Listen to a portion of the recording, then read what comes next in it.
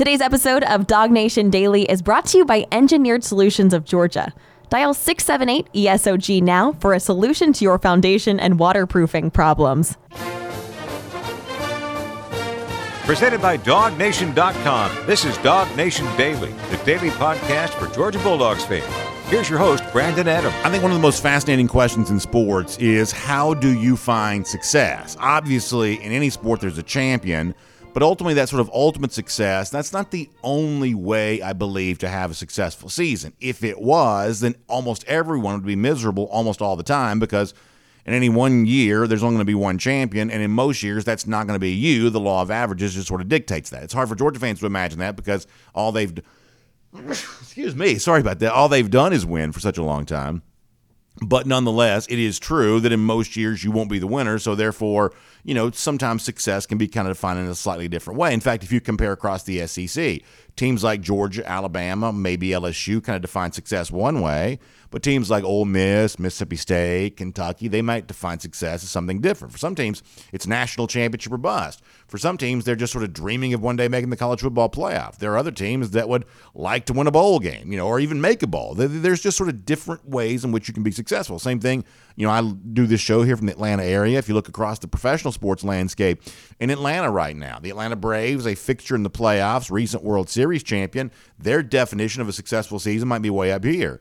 The Atlanta Falcons, who seemingly are about as irrelevant as anybody could be, just kind of getting back onto a national landscape might be their definition of success. They probably have a more meager definition, in other words, than what a team like the Braves might have. Success, oftentimes, depending on your sport, depending on your history, depending on the team, depending on a lot of factors, can be a little bit different. And so with that in mind, I think it's kind of interesting to look at that, because after all, this has been kind of in the news as of late. There was a moment the other day, the Milwaukee Bucks, we don't talk NBA around here, obviously, but this kind of sets us up where I want to go today.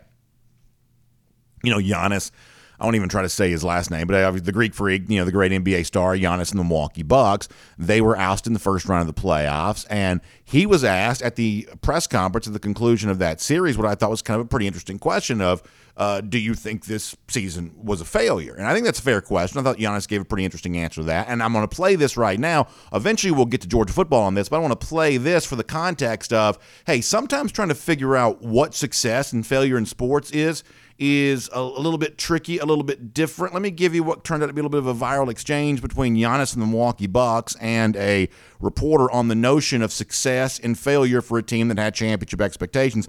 Take a listen to Giannis here for a moment. Do you view this season as a failure? Do you get the promotion every year on your job? No, right? So every year you work is a failure. Yes or no? No. Every year you work towards something, towards a goal, right? Which is to get a promotion, to be able to take care of your family, to be able, provide the house for them or take care of your parents. You work towards a goal. It's not a failure. It's steps to success. Michael Jordan played 15 years, won 6 championships. The other 9 years was a failure? That's what you're telling me? It's a wrong question. There's no failure in sports. So that's Giannis. That's the Milwaukee Bucks. That was an answer that kind of went viral the other day. Many of you may have heard that before. Maybe if you're hearing it for the first time, maybe you think it is as interesting as I do, where Giannis says, hey, Michael Jordan had more years when he did win the championship than he did. Does that mean that he was a failure? I would say to Giannis on that, in the years that Jordan didn't win a championship, he probably did view himself as a failure, because that's the competitive fire that he probably had. And if you don't have enough of that, then maybe you probably need a little bit more. But then at the end of that clip, Giannis saying, hey, there's no failure in sports. This is all about stair steps to success. And, there's a thing that sometimes people say, like in kind of like the, I guess the power of positive thinking world of, hey, there's no failure, there's only feedback. It's like you either succeed or you learn or something along those lines. Well, but in real life, there is failure, right? Giannis says there's no failure in sports. I got news for you. If you're a Milwaukee Bucks fan today and you just saw your superstar, player and your team that had championship expectations, dumped out of the playoffs after the first round, if you care about that team, if you care about the NBA, I think you do view the Bucks as a failure. So Giannis can pretend that there is no failure, but there absolutely is. Michael Jordan had 6 championship years, but the years in which he did win a championship, Jordan probably viewed those as a failure. So to me, this is an example of kind of getting it wrong. Of course there's failure in sports, and properly defining what success and failure is, I think, is probably a pretty appropriate thing. which brings us back to Georgia football. How do you find success for Georgia for the upcoming year? After all, Georgia has won 29 of its last 30 games. Georgia has won 2 straight national championships. Georgia has a chance to go for 3 in 23. But just for the sake of conversation, because we're having fun today, what if they don't do that? What if they fall short of winning a championship? Does that mean for Georgia this upcoming season, the season might be a failure? Well, Kirby Smart was asked the other day, actually it was just yesterday, he was on the sports radio station 680 The Fan. Kirby's actually promoting a book, which is kind of funny to think about Kirby Smart on a book tour for some reason. I don't know why. Seeing him at the Barnes & Noble and Hey Hira signing books. It's just sort of a strange thing to me nonetheless. But I guess he and Lauren Smith teamed up together, did a book. Kirby is also part of the David Pollock golf tournament. And Kirby's being interviewed about his book, but the subject came up on 680 The Fan, Atlanta sports radio station, about whether or not, with the idea of an unprecedented level of success at stake for the upcoming season, the chance to, as we see around here, go for 3 in 23. Kirby was asked how much pressure he felt to get that done, and Kirby gave an interesting answer on the idea of pressure, but then kind of took the conversation in the direction of exactly how he's defined success. And in light of that kind of being a little bit of a hot topic lately in sports anyway, and always a pretty fascinating discussion point no matter when, what Kirby Smart has to say about the pressure he feels for the upcoming season, the way in which he defines success for himself and his team, I think this is pretty interesting. Let's hear Kirby Smart from 680 The Fan. Yeah, there's no greater pressure than it was last year. Yeah. So it's just every year's independent of the previous. You start from scratch. You look at your team. You do the best job you can. You probably need a little luck, just like we had some against Ohio State. I mean, at the end of the day, I could be sitting here and had lost that game, and I still think we'd have had a successful season. Certainly, the success is measured by rings and championships, but internally, we measured on did we get the most out of our team, and we're going to do the same thing this year with our team that's coming back. So very interesting answer from Kirby Smart there on 680 The Fan. Now, I'm going to be kind of honest and transparent here for a moment. Like as a sports talk show host type person, someone who screams into a microphone for a living, there's a certain, affinity for hot takes you sort of have to have, sort of blowhardy type opinions you sort of have to be able to do a job like this. I've always kind of liked that thing, any kind of type of thing anyway. But if you didn't have some of that, you probably couldn't do a job like this each and every day. And when Kirby Smart says, oh, yeah, even if we'd lost to Ohio State, I still could have potentially viewed that season as a success. That is, in some respects, kind of fertile soil for hot takes, because it would be very easy to want to jump on that and say, oh, how dare Kirby Smart say that losing to Ohio State would have been a successful season. This is Georgia. They're the reigning national champions. You can't let the Ohio State Buckeyes come into your own state after all that game was played in Atlanta. You can't let them beat you right there in the college football playoff. You've got to aspire to more than that. You can't call it a successful season if you lose to Ohio State. And the truth is, if we didn't like Kirby quite so much, and if it wasn't for the fact that Kirby Smart was obviously succeeding at such a high level, that answer probably would bother some of us a little bit more. But the fact of the matter is, we know how Kirby Smart's wired. We know that Kirby Smart views only the ultimate winning as success. He probably doesn't even really mean what he's saying right there anyway. Kirby Smart's just very aware of power dynamics, and he's not going to give power over to anyone else, someone like me for certain, or anybody else in the media to kind of define success for him. He's just simply not going to play that game. So I think we kind of forgive that answer from Kirby, because I think deep down we sort of know he doesn't necessarily probably mean that, because when it comes to competitive fire, probably no one has more of that burning inside of him than Kirby Smart does. But nonetheless, it sort of does, I think, set up an interesting discussion and an interesting debate. That Smart says, I don't feel pressure this year any more than I feel pressure last year, the year before that, the year before that, the year before that, that every year is independent of itself, and every year we're trying to succeed to the utmost level that we possibly can, with, as Smart says, the definition of our success being, hey, did we get the most possible out of this team? As I said before, ultimately that's probably kind of a sort of a coach speak type way to say all of this. There's actually probably a more direct way to have this discussion. So let me answer my own question for a moment. What is the definition of success for Georgia? I think for a team like Georgia, who would sort of stand as a placeholder here for the kind of top power in college football, this is a thing for a Georgia. This probably fits for an Alabama. It probably fits for an Ohio State, even though they've had a few years of underachieving, probably to put it mildly. For those teams that kind of at that very, very top level, Alabama, Ohio State, Georgia, sometimes LSU, maybe another team one day kind of being in there from that sort of USC, Texas, somewhere like that. But for right now, it's kind of just those three. It's Alabama, Ohio State, Georgia from that group. What is the definition of success? How do you determine a successful season? To me, it's as simple as this. Do you give yourself a chance to win a national championship? Are you in the college football playoff discussion? Do you qualify for the college football playoff? And if you do, if you're in that situation more often than not, then the law of averages dictate when your career's done, when your time is done, when your era is done, then the national championships will probably have worked themselves out for you. So in other words, is Kirby Smart a very successful coach? Yes, he is. Is he very successful because he's won 2 national championships? Yes, but I would add more to it than that. To me, why has Georgia won back-to-back national championships? Because since Kirby Smart really kind of got the Georgia program going in 2017, Georgia has been a fixture in the college football playoff conversation. They haven't always made the college football playoff. They did in 2017, 2018, 2019. They didn't. They just missed out. Had a chance to make it and just kind of missed out. 2021, 2022, back in the college football playoff, and lo and behold, they've won a couple of them.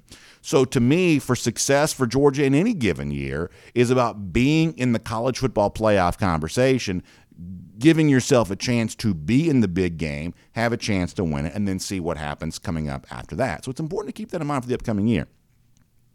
And obviously, those of us who love Georgia football and those of us who've sort of dedicated our life to sort of supporting this program, if and when Georgia loses a game, and sometime in the future it's bound to happen, Georgia's just sort of likely to lose, and one of these days it's maybe even going to lose a big game, where there could be a season sometime in the future that does not result in Georgia winning a national championship. Hard to imagine that being true, but there's just sort of a chance that one day that could be the case.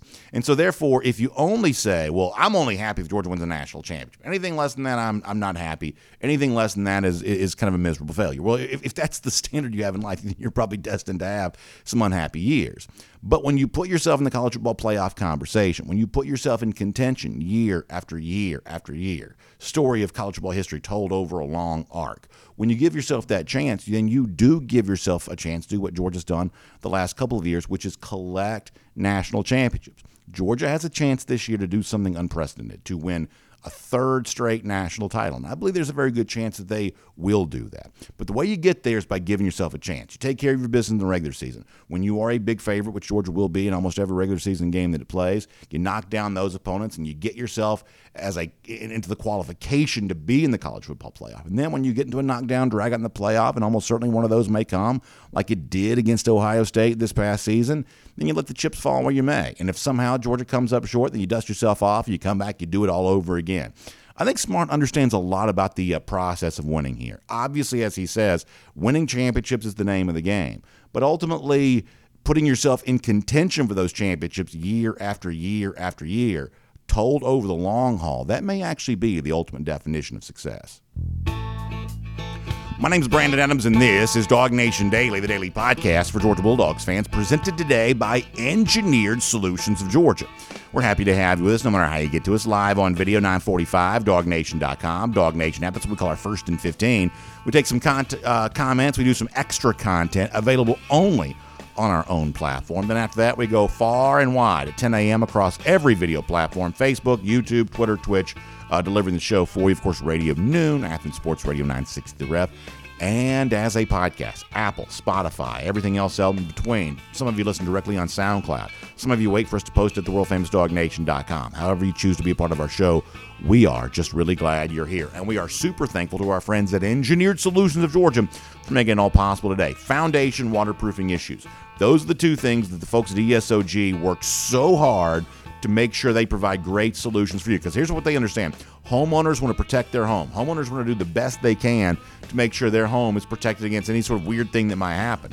And oftentimes when that rain creeps in, water, so you see it showing up crawl space, garage, down in the basement. Sometimes you even have that sort of standing water show up there.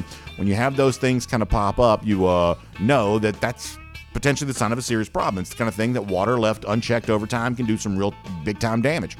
That's where our friends at Engineered Solutions of Georgia want to step up and do great work for you. The same thing's true when it comes to your foundation issues, too. You know what this looks like when you see that unsettled ground or you see those cracks in the wall, something along those lines.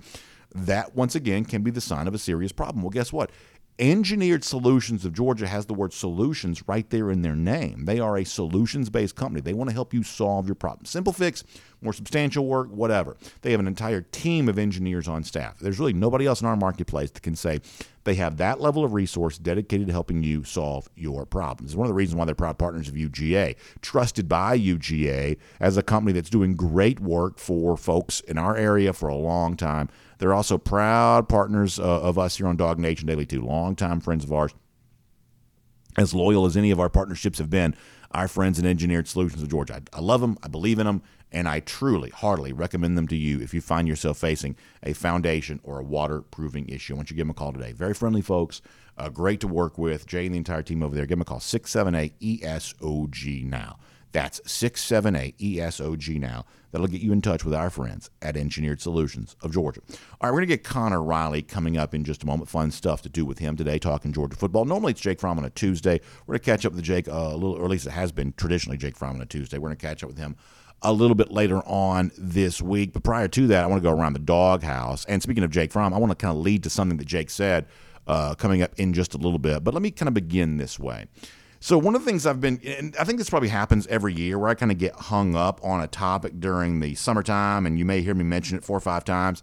I think I've probably done that a little bit as of late, related to the fact that we'll all look at the Georgia schedule here for this upcoming season, and we'll see something, a schedule that feels a little bit soft, right? You know, you got the Oklahoma game that was supposed to take place. That game was forced to be canceled, and so therefore you've got a lot of non-conference games of very, very little note. You get the game against South Carolina, which might be kind of fun, but Georgia obviously obliterated South Carolina a year ago.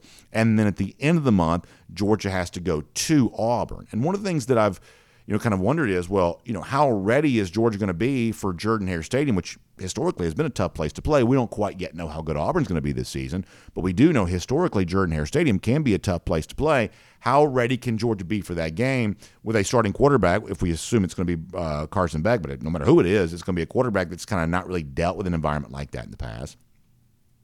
It's going to be the biggest test that Georgia faces that early in the season, and what in those early games can Georgia do to get ready for all that when it takes place? And maybe the weight of a question like that is enhanced by some of what Auburn's done as of late. We talked yesterday on the show about Auburn adding Peyton Thorne, the quarterback from Michigan State. We said, hey, on the top end here, this might end up to be a pretty good thing for Auburn. The best of Peyton Thorne is probably an SEC-level quarterback. For a guy that played a good bit at Michigan State, when he was at his best, he's pretty good. And a quarterback who kind of meets the SEC threshold, working with a coach like Hugh Freeze, who's gotten a lot of quarterbacks before, that could be quite successful. Now, it's also fair to point out that Thorne didn't always play his best against the best competition when he was in East Lansing. And if that'd be the case, then he may not even beat out Robbie Ashford. But it certainly seems like he might be the slight favorite to win that starting quarterback job there at Auburn. And certainly a lot of folks there in the state of Alabama or near the Auburn program, they're pretty happy about this. I saw where Paul Feinbaum made an appearance recently on WJOX, a sports radio station in Birmingham, and he said on the show this week with Cole Kubelik and Greg McElroy that Auburn fans should be jumping for joy today. He says last week was great because not only did they bring in Thorne, the quarterback, we talked about this yesterday, also brought in Caleb Burton from Ohio State, the wide receiver. He says you can quibble about Michigan State's production, quibble about anything, but the worst, he's an alternative. And at the best, he's your starter and he's got a lot of experience. Feinbaum says it's a great time for Auburn. The malaise, the Brian Harsin era has ended. Last couple of years of Gus Malzahn. He says, I think they're in a really good place right now. And so obviously Paul Feinbaum kind of talking up Auburn there right now. One of the things we've said is, Auburn goes on the road to Texas A&M the week before it hosts Georgia. And while A&M will be the favorite there in that game, I think A&M could be improved this year. That's the kind of game that Auburn would have a chance to maybe pull an upset. And so if Auburn could upset A&M on the road, come back home and host Georgia, then you are potentially creating what could be a fairly raucous atmosphere. Now, is Auburn good enough to live up to that and kind of, play big in a game like that? Maybe not. But could it at least be good enough to make the atmosphere feel pretty big for a game like that? Maybe so. So the question we kind of come back to is, well, what then does Georgia do? How do you get ready for a game like that if you don't really have anything on your schedule prior to that to prepare a guy? If we assume that Carson Beck's going to be the Georgia starting quarterback, how do you get Beck ready for that when he hasn't been in that atmosphere before? And so last week, a guy that certainly thrived in a lot of road games, the former Georgia quarterback Jake Fromm, he was on Friday's show. If you get a chance to, go back and listen to this. We had some good recruiting stuff from Jeff Santel on that show. And some really good stuff from Jake Fromm, particularly on this particular topic. I asked him, how do you get ready for a big road game when you haven't been there before? And I thought that Jake gave an interesting answer to that. And there's one aspect in particular that I want to pull out from this. But let me let you hear Jake Friday's show on the challenge of going on the road in the SEC. Oh, yeah. I mean, you're just going to have to find a way to block everything out. It's going to be a hostile environment. It's going to be loud. Man, just trust in your preparation, trust in the process. And really trust your teammates, man, because it's just you guys. That's what's kind of really fun to me about going on the road in the SEC. You know, when you walk into Neyland or you walk into Jordan Hare, I mean, it's just all the opposing team's color, and everybody's against you, and all you got is your dudes on the sideline and your coaching staff. That's it. So, man, I love being able to go into those environments and fight our way out. Come up with a win. So I love that. I know he's going to look forward to playing that as well. So I think that's pretty interesting because what Jake says is, hey, when you get in a situation like that, when 90% of the stadium's cheering against you, now oftentimes Georgia has a huge contingent of fans on the road, but it's still the majority of fans in the stadium cheering against you. When they celebrate every time something bad happens for you, then you really have to lean into the trust you have in your teammates. You have to look around and say, hey, these are the guys that I want to go to battle with. This is the guy that I believe has my back, and I'm going to show him that I've got his back. We are here for each other. We are going to be connected to each other. That's what Jake Fromm says is important. Now, Jake did not do this intentionally, but think about that as an idea here for a moment. Think about how much Kirby Smart has preached that over and over the course of the last couple of years. The notion that no team out there is better connected, no team out there has more trust, player to player, player to coach, coach to player, than what Georgia has. And the words of Smart in the past on this could be even more relevant this year when you have an inexperienced quarterback going into hostile road environments, certainly like what will be seen at Auburn there in September 30th. And even late in the year, when you talk about doing the same thing at Tennessee, which could be a much better team, all of a sudden that connection component could be really, really, really important. Jake Fromm says, hey, that's the way we won road games back in my era, and that's the way that Georgia will kind of win those right now. So as a reminder, this is what Kirby Smart said about that idea just as recently as a year ago, prior to last season. Here's Kirby Smart. For us, it really steers down to one cultural belief that we have a connection that's greater than our opponent. We're all going to be tough. We're all going to be physical in the SEC. But can we be better connected together? Can we have 1 + 1 = 3? Because for us, 1 + 1 = 3 means we get more together than we do apart. And this team believes that. I mean, I love that. First of all, I just kind of like that as an idea in general because I do believe that the Georgia players do truly believe that. Some of that sort of sounds touchy-feely or something like that, but I honestly think this Georgia program really feels that has been kind of the secret sauce, the secret ingredient, some of the success they've enjoyed over the course of the last couple of years.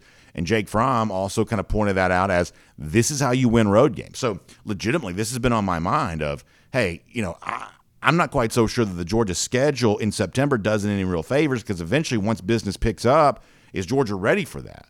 Well, Jake says, here's how you get ready, because eventually everybody has to do something for the first time.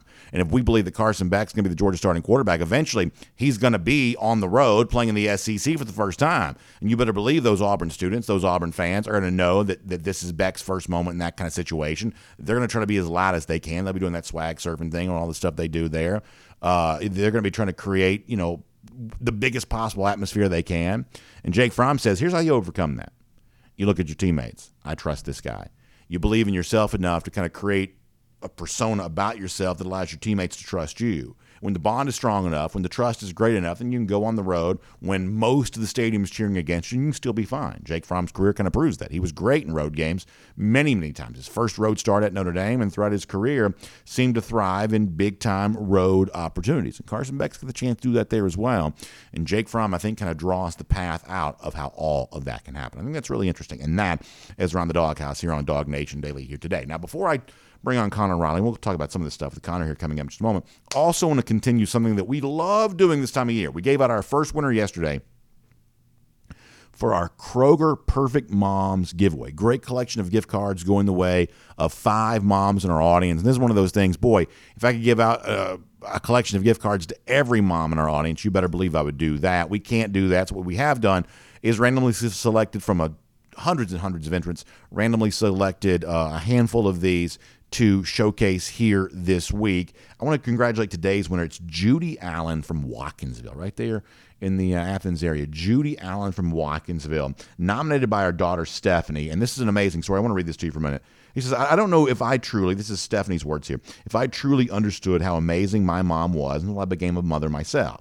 My mom, Judy, has mothered me through a cancer diagnosis for my oldest daughter when she was just 6 weeks old, the birth of my second during the unknowns of the beginning of COVID, and the death of my infant son last July. An unbelievably sad set of circumstances, of course. But Stephanie goes on to say, she is the best mother and grandma, and we wouldn't make it without her. Amazing stuff. So Judy Allen from Watkinsville, and a very touching story from her daughter Stephanie, who shares that right now. Well, first of all, Stephanie, let me just say to you, I am so sorry for what you have gone through and the very significant challenges that you've dealt with, and I appreciate you sharing those with us. As we say around here a lot, that we're, as a community around DawgNation, and certainly around DawgNation Daily, we're here for the good times and the not so good times, and what you've dealt with is truly just a frightening set of circumstances, but leaning on family in situations like this is really all we have. And I am so proud to know that your mother, Judy, has been such a rock of support for you. And there is something we can all say, even those of us who haven't been quite through the challenging scenarios that you faced. There's a certain wisdom about our own parents that we do gain when we become parents ourselves. And it's the oldest cliche in the book of, sometimes you sort of think, I don't know what my parents are thinking. I don't know what they're talking about. And then later on you realize, oh, that's what they were thinking, and that's what they were talking about. That's what they were trying to tell me. And then we try to do the same thing with our kids, and on the cycle goes. So I truly believe, Stephanie, your words are very wise and certainly very deserving to honor your mom, Judy, as our Kroger Perfect Mom here for today. So congratulations to everybody involved there on that. And certainly we appreciate you telling us such a personal and powerful story. And a lot of love to both of you here on this Mother's Day. And happy Mother's Day to all the mothers in our audience coming up on Sunday. And as you get ready to go on Mother's Day, don't forget our friends at Kroger, a great resource for you on that. You want flowers to give out. You want some ingredients for a great meal. A lot of you like to do sort of the cookout thing for Mother's Day, or you want, greeting card, gift card, whatever you need for the perfect Mother's Day in your own life. Our friends at Kroger can help you out with that. So stop by and see them in store, or you can go to Kroger.com/Mother's Day for more on that. In store or Kroger.com/Mother's Day for more on that today. All right, we'll get back to this conversation here. Georgia football stuff. A lot going on here, including Connor's got a story about ESPN, I should say at DawgNation.com, about something that the folks at ESPN recently said about the Georgia quarterback situation. I had a slightly different take on this than the ESPN folks did. I want to see if Connor agrees on that. We'll do that here coming up in just a moment. Glad to have him and all of you as a part of DawgNation Daily, presented by ESOG Today.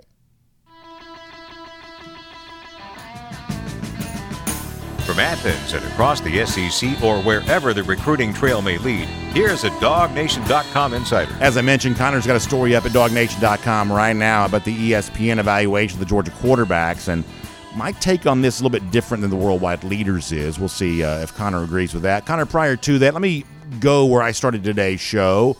How would you define success for Georgia this upcoming season? Is it national championship or bust? Or could something less than a go for 3 in 23 still be considered a success for these dogs this year? Let's see if we can crank that noise up. After the Bucs lose in the first round, at this point, yes, I think it's national championship every year, but that doesn't necessarily mean that if they don't win it, this year would be a quote unquote failure. If that makes sense, the bar is national championship, and if Georgia's to lose in an SEC championship game to an unbeaten LSU or Alabama, or they're to lose in a college football playoff semifinal with Ohio State like they very nearly did a season ago, I don't think we'd be sitting there on the post-game show and DawgNation Daily in the days afterwards saying, this was a truly successful season. But I think the other side of that is, so long as you're seeing Georgia do the things that they do and continue to put themselves in contention to be a national title winner every year, where they're 2, 3, 4 plays in a game away from winning that game and possibly then winning another national championship. Yes, that's going to sting, but as Kirby Smart has said time and time again, his goal at Georgia, it's not specifically stated to win a national championship every year. Now, that is slowly, I think, maybe becoming the expectation.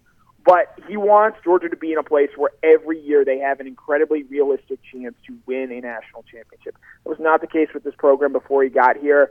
And now going into year 8, I think that's very obvious. That's where he has this Georgia program. And he's going to do everything he can to maintain that expectation, that standard of excellence. And by the way, I also think that's better for fans too, right? Because you can be LSU, you can win a national championship in 2019 and sort of disappear after that. And I'm not quite so sure that's that great of an experience for those particular Tigers fans. Same thing for another Tigers, Auburn.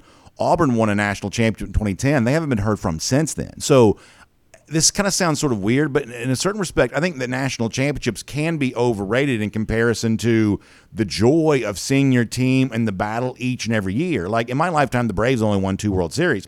But if I had a great time being a Braves fan, of course I have, because for most of my lifetime, certainly from the time I 8th, 9th grade, for most of my lifetime, the Braves have been a part of the story. They've been in the playoffs. They've been in contention. They've given themselves a chance to win. And that's sort of all I can ask from Georgia too. I don't want them to have a better batting average when it comes to championships than Atlanta has had. I'll admit that. But if Georgia is a fixture in the college football playoff conversation, Connor, I think that's actually more enjoyable for most fans than the sort of, as Kirby Smart has spoken out against many times, the sort of one-hit wonder programs like what Auburn was, what LSU has probably been like 3 different times, right? They were a little bit one-hit wonder with Orgeron. Go back to 2007, kind of a one-hit wonder a little bit with Les Miles. Then prior to that, even with Nick Saban, had a hard time sustaining the success after that championship there as well. That being a consistent winner over the course of the long haul, I personally believe as a fan, is more enjoyable for fans. Yeah, I can tell you DawgNation Daily listeners are rolling their eyes here, but look at what Bill Belichick and Tom Brady did with the New England Patriots. They went to 9 Super Bowls, I believe, off the top of my head, if I'm remembering the traumatic losses that I've experienced as a fan correctly. And they won 6 of them, and they lost 3 of them. And there were a bunch more conference championship games that they played in as well. And, it's unfathomable to think that New England was ever going to go 9-0 or that Georgia's going to win the national championship every year. But if you're putting yourself in contention every year and you're doing all the things right to make sure that you're there, some years you're going to get those breaks. Georgia got them in 2021. I think they didn't get them in the 2017 season.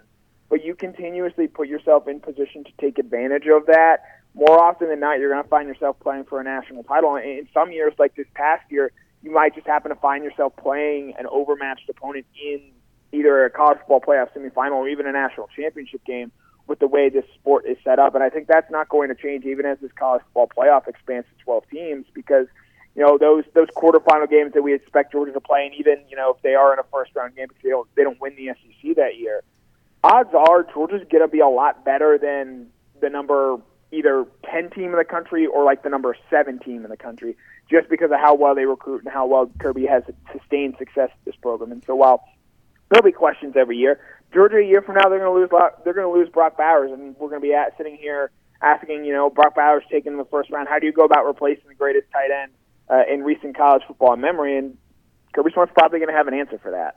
Yeah, I think that's interesting. That kind of framing that you gave earlier, which I think is kind of interesting, is, okay, think about me doing a DawgNation post-game show. If Georgia had lost the game to Ohio State last year, now I hate Ohio State, and I think it would absolutely stink to give a game away to them in our own state, the state of Georgia. That would have been a really rotten thing to have happen. But if on the heels of having won a national championship back in the college football playoff, the next year, if Georgia had lost a heartbreaking game at the last minute to Ohio State, would I have done like a super negative post-game show after that? I don't believe I necessarily would have.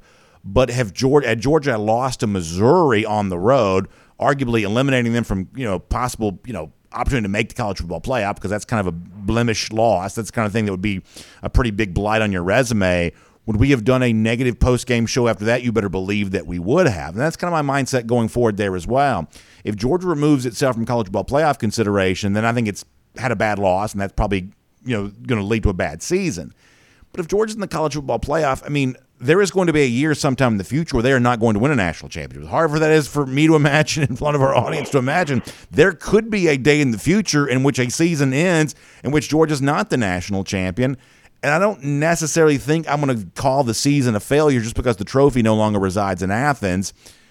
I don't think anyway. Maybe it'll all be situation specific, but that's, I guess, kind of the way that it comes down to for me on that.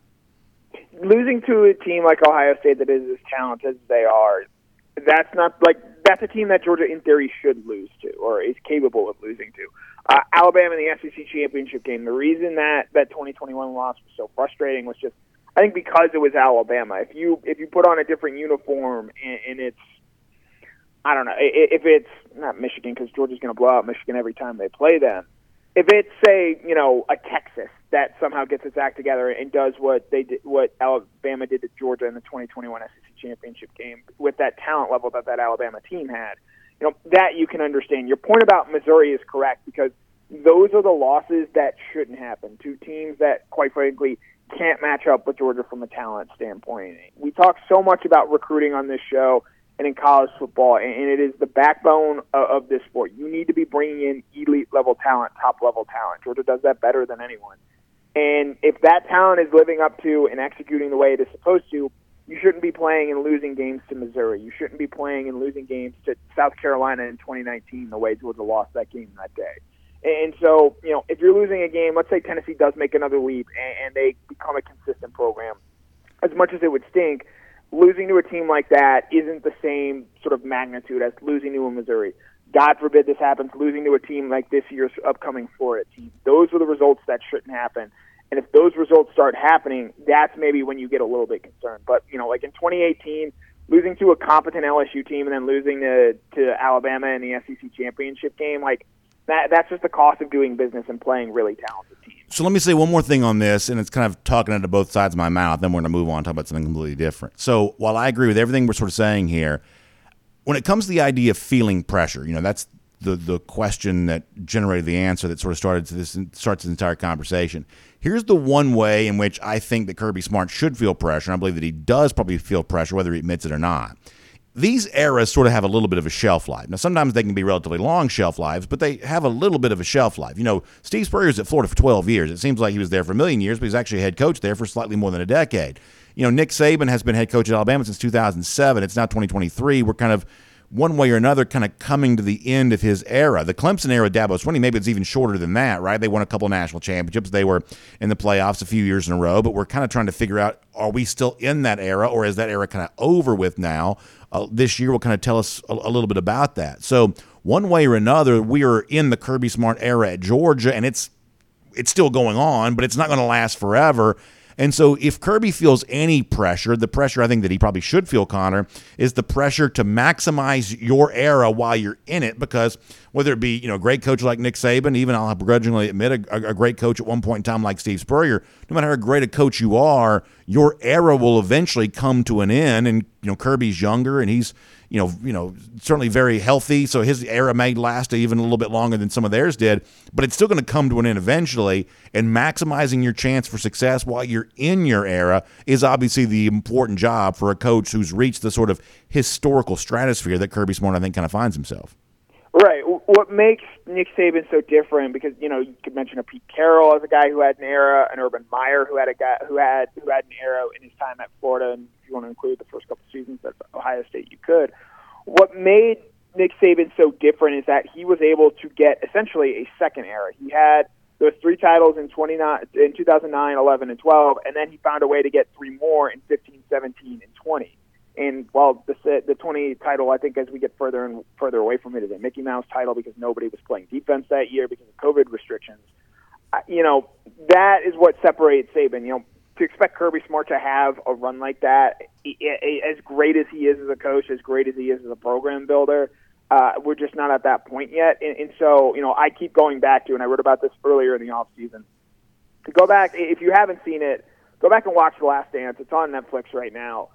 The pressure that's just on, and granted, that's Michael Jordan's, his sort of second era there, but you can very clearly see over the course of that documentary just the toll and the pressure that has built up over trying to win a third title after all that time, all the pressure that sort of comes down to it, even as, is this Georgia team this year going to be the most talented team that Kirby has had in the last 2 years?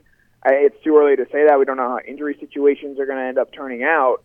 But, that pressure, especially when it gets late in the season, because I'll be honest here, I think Georgia's going 12-0 in the regular season this year, and then they're going to get to an SEC championship game where that's probably the first team that they're going to play this year that is capable of beating them, I think. And so at that point, that SEC championship game, the college football playoff game, and potentially a national championship game, the pressure, especially at that point in the year, is just going to exponentially build. And how Kirby Smart goes about his team, getting his team to sort of block out some of that stuff and try and treat it like this is just us right now in a vacuum, even though it won't be, I think is going to be one of the more interesting late-season subplots for Georgia. All right, completely different subject here for a moment. Does Auburn on the road, September 30th, rise to the level of a big game in your mind?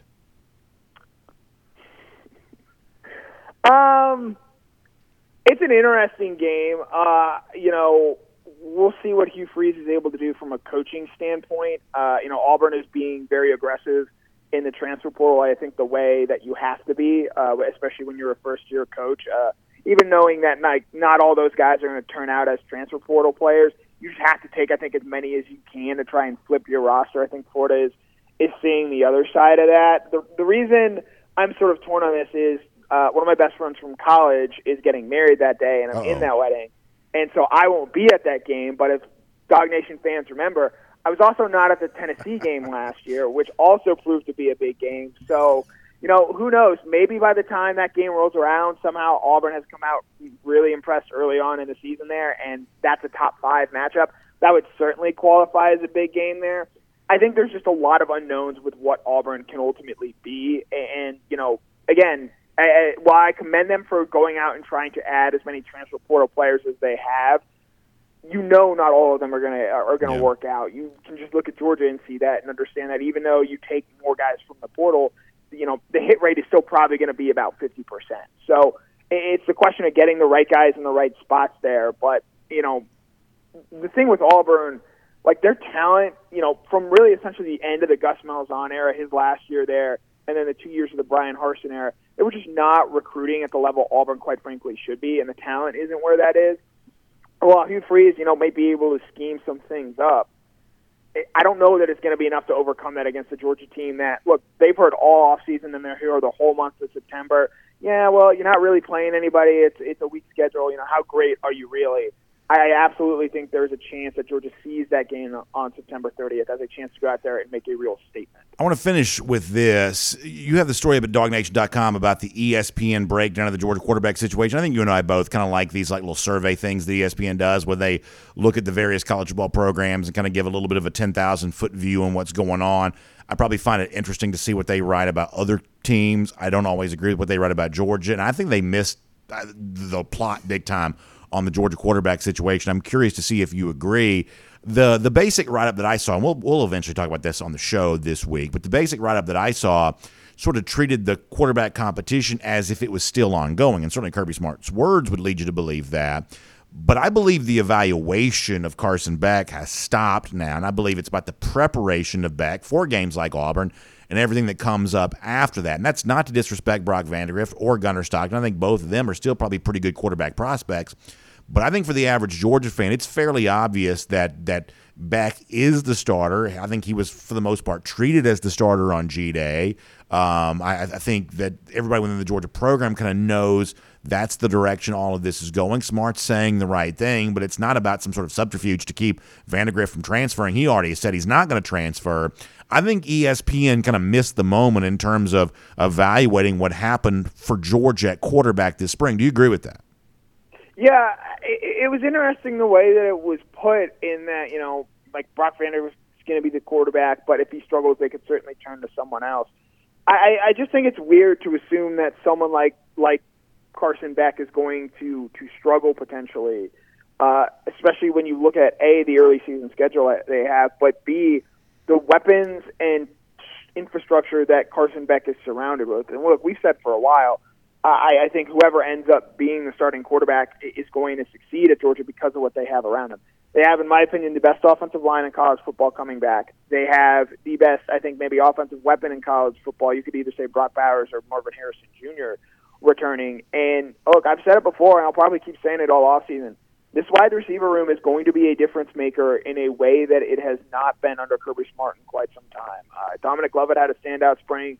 Lack McConkey is better than I think a lot of people seem to think or seem to realize that he is. And he gets discounted because of what his name is. But if you actually watch him play, I mean, he is getting the best of quality SEC defensive backs time and time again. You have Marcus Rosemy-Jacksain, who's a trusted playmaker on the outside. Arian Smith, if he's able to play all 15 games, is going to make things really difficult for opposing defenses. And so it's interesting to me that they sort of say, oh, well, if Carson Beck struggles. I don't think Carson Beck is going to struggle. I think he's going to come in there, and especially because, yes, you open the season with games against UT Martin and Ball State. Those are ready-made situations to get Carson Beck reps, to get him, to a point where he should feel somewhat comfortable going on the road at Auburn. But even having discussed a lot about Auburn right now and talking about them a little bit earlier, look, Carson Beck's a veteran at this point. He's entering his fourth year in the program. He knows how to prepare the right way. He's got to ultimately go out there and do that. And if he's able to do that, I have no reason to doubt why he won't go out there and not just, be adequate, but go out there and succeed, even though he will be a first-time starting quarterback this season. Connor, very fascinating conversation. Look forward to reading a whole lot more from you at DawgNation.com there as well. And, of course, back here on DawgNation Daily, presented by Engineered Solutions of Georgia, again very soon there as well. Thank you so much for your time. Yep, as always, it was a pleasure. Let's take a look around the rest of the league. This is SEC Through. Yeah, I think that the way I would say this is, and we're going to eventually do this on the show, so I don't want to give it all away now, but to me, the thing that ESPN kind of missed with the Georgia quarterback situation is that when you want to kind of write, and I'll read you the quote eventually, and we'll kind of get there on that, but when you want to kind of write the whole idea of, oh, well, if Carson Beck struggles, Kirby Smart's shown you, he'll make a quarterback change during the season. That's obviously what happened in 2021 when JT Daniels was having a hard time staying healthy, and Stetson Bennett emerged and became a historic figure in this program. And it almost seems like ESPN's kind of hung up on some of the stuff with the past when it comes to the Georgia quarterback spot. But I think what has happened over the course of the last few months is there's been a little bit of a normalization, like a return to normal for Georgia quarterback. I mean, Beck himself said this. 2020 was weird. When he first got here as a freshman, there's no spring practice. You had a weird mix of quarterbacks in the room, and maybe they weren't all on the same page. He didn't really quite elaborate on that, but maybe not everybody kind of singing from the same hymnal when it comes to that situation there at that particular time. And that sort of started a progression of weirdness for Georgia where Daniels couldn't stay healthy. Newman, I don't even know what, didn't want to compete or whatever else. Dwan Mathis just wasn't that guy. And then Stetson Bennett out of nowhere becomes, one of the historic figures in the, in the program. But now things are kind of getting back to normal where the older, more experienced quarterback looks like he's on his way to winning the starting job. And then the stair steps of progression might be Vandergriff after that, Stockton after that, with a guy like Dylan Raiola potentially getting involved here if he eventually commits. By the way, happy birthday, Dylan, for sure. But the point here is that I think what Carson Beck represents is not just a chance for himself to be successful, but an opportunity for Georgia to kind of get back to normal at quarterback again and kind of show that once and for all it has overcome and kind of moved past what was a pretty erratic and chaotic quarterback situation for a good number of years, the kind of thing that could have potentially really harmed a program. Instead, Georgia thrived under those circumstances, eventually won 2 national championships. One of the reasons why I'll always give a lot of credit and a lot of praise to Stetson Bennett is because without Stetson Bennett, Georgia could have been a real mess. They may not have always had a capable quarterback, but Bennett was kind of always there for it when it needed it, when it needed him. And certainly the rest was history on all of that. We'll talk more about that later on. For now, let's get ready to go cruising around the SEC, courtesy of Royal Caribbean. Sitting around yesterday with the family, and we were talking a little bit about some shore excursion stuff we're going to be doing. Perfect Day Coco Cay coming up later on this summer. Right there in Nassau in the Bahamas, we're doing a quick kind of weekend cruise getaway. Nothing better than that. I really do truly believe this, that the experience of kind of planning for a vacation and getting ready for a vacation is almost as much fun as the actual vacation itself. We just love that around my house. And so I encourage you to have your own experience with that too. Whether it's a 3-night quick getaway, you want the 4-night cruise. We took the DawgNation cruise back in April. That's what that was. We kind of arrived at the port there on a Monday. We were back off the ship on a Friday. So you got a great taste of a Royal Caribbean cruise vacation. And you didn't really impact either of your weekends, the weekend before, the weekend after. It's kind of a nice, convenient thing. But maybe for some of you, like, I've heard you talk about all the great experiences on board one of these Oasis-class ships. I want one of those 7-night sailings. I want the big, full Royal Caribbean experience. I can certainly understand why you would. So a great travel agent makes this experience even better for you. So we recommend Jessica Slater, specially selected for us by Royal Caribbean. You can give her a call, 770-718-9147. That's 770-718-9147, and Jessica can help you plan a great Royal Caribbean cruise vacation. All right, let's go cruise around the SEC, courtesy of Royal Caribbean here for a moment. I saw where Jalen Hyatt, third-round selection of the New York Giants at wide receiver, in his introductory press conference with the Giants, was kind of facing some tough questions about his ability to kind of run what you call the full route tree. You know, in a Tennessee offense, which I think has been criticized for being overly simplified, simplistic maybe even, maybe not always showcasing what the NFL wants to see from some of its guys. In fact, the NFL draft, I believe, was a little bit of a rebuke against Tennessee because after all was said and done, Hendon Hooker was only a third-round quarterback. You know, guys like Cedric Tillman and Jalen Hyatt, they were only third-round wide receivers. Even though this Tennessee offense produces prolific stat lines, ultimately, those stats were not enough to sway the NFL draft scouts who just see a level of simplicity with the Tennessee offense that does not, in their mind, particularly translate well to the NFL, at least as appearances go. In fact, the questions that Hyatt faced were so tough that Chad Johnson, Ocho Cinco, he came out, I think on social media or whatever, in defense of Jalen Hyatt on all this. Of, why you guys asking this guy so many tough questions? You know, he's going to be fine, or whatever it was that he said. So kind of coming out and defending Jalen Hyatt out there on that. All of this matters. All of this matters because if you're not careful as Josh Heupel, and listen, I'll tell you right now, Josh Heupel is an expert coach at running his offense. But what the jury is still out on is what his offense is in terms of how it produces for the NFL. There is a way in which some of this kind of like, you know, spread them out, throw the ball a million times a game. There is a way in which some of this very, very schematically specific offensive stuff feels a little bit like the old Paul Johnson triple option. In fact, the comparison even been made. Kirby Smart has talked about how preparing for an offense like Tennessee is a little bit like preparing for an offense like Paul Johnson at Georgia Tech because of how specific it is. Well, ultimately, with the exception of like a Bebe Thomas, you know, the Paul Johnson offense at Georgia Tech just did not produce high-level NFL players. It just did not. And they were kind of staying away from that. Now, that was because, well, they're running it and not really throwing it very much. But this is a Tennessee offense that's throwing it a lot. But if it's doing it in a very specific way, and, you know, Hyatt, when he was in college, we talked about this prior to the game that Georgia played against Tennessee. It seemed like every one of his catches, every one of his touchdowns, he was the only guy on the TV screen. There wasn't a defensive player within 10 yards of him, 20 yards of him, and some of the catches that he made, which is a testament to how well Heupel was kind of dictating his system at the college level. Now, it didn't work against Georgia, but it had worked certainly against a lot of other programs. But the NFL scouts, the GMs, the people making NFL personnel decisions on draft night, they weren't all that impressed by it. And so I'm not saying that's going to continue to be true. Josh Heupel's still early days as Tennessee coach. I think he's made a pretty big impact through 2 years. I think that's the case. But there is a skeptical evaluation taking place of his offense right now from the NFL level, and that's just objectively, factually true. And what Heupel does to respond to that, the kind of playmakers he cultivates, this year's going to have a chance. You know, they're going to be a lot the same way that guys like Anthony Richardson and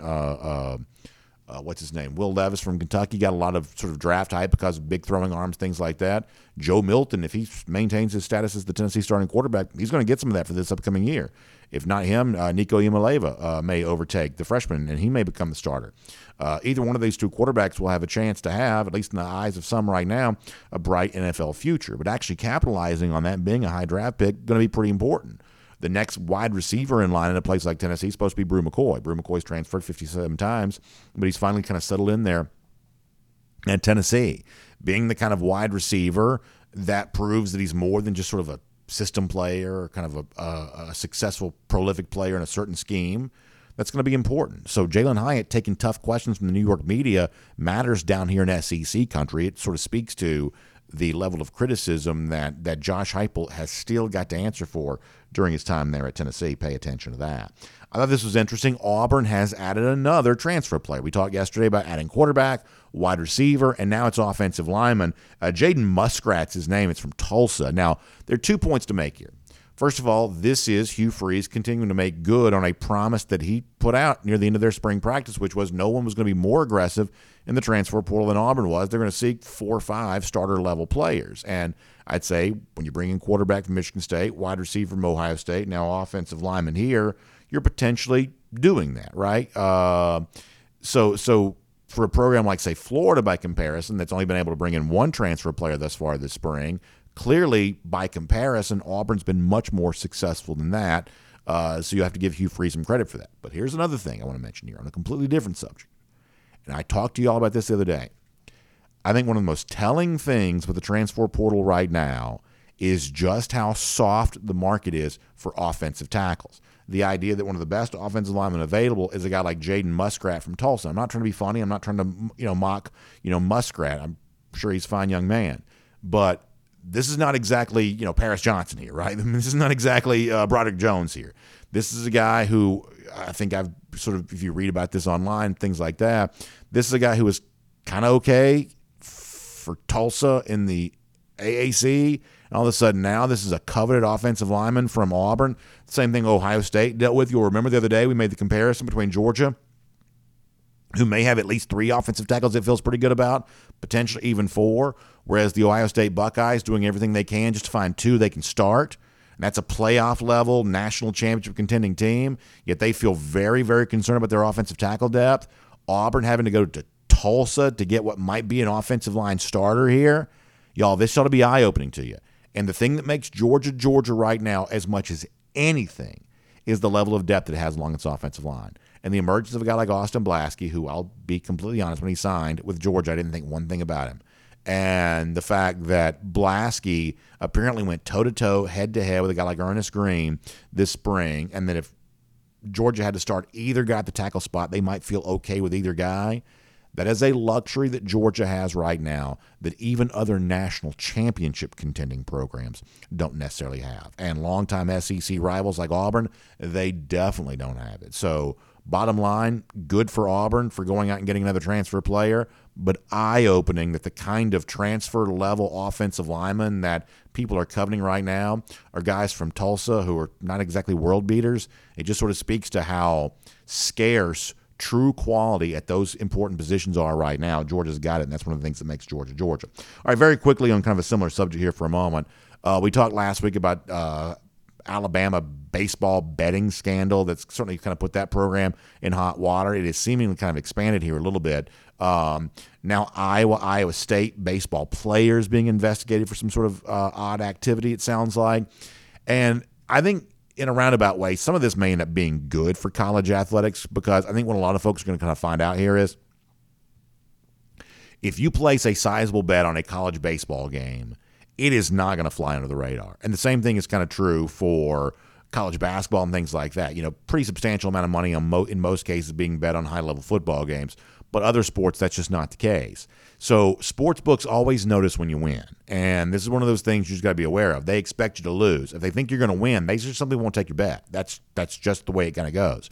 And anybody who's had any kind of sort of edge in the past, proven themselves to be a winner, they can tell stories about that. The sports books know something's up because you won. And in this particular case, when it comes to college baseball, you may be the only guy that bet on the game. And so if you won and you're the only guy that bet on it, they assume you must know something you're not supposed to know. And so it's just sort of easy to kind of identify some of this kind of stuff. So this is going to probably be a little bit of a message to other college athletes or college coaches, whatever else, of you think it's cute to kind of go out there and do this, but it's going to take them 5 seconds to figure out what's going on, because you're not supposed to win. And when you do win, they start investigating and kind of see what's going on there on that. So just kind of keep that in mind when it comes to stuff like this. More baseball teams allegedly trying to take advantage of the fact that some of these games are booked at various sports books. And then finally, I'll give you this. Talk about Paul Feinbaum a little earlier.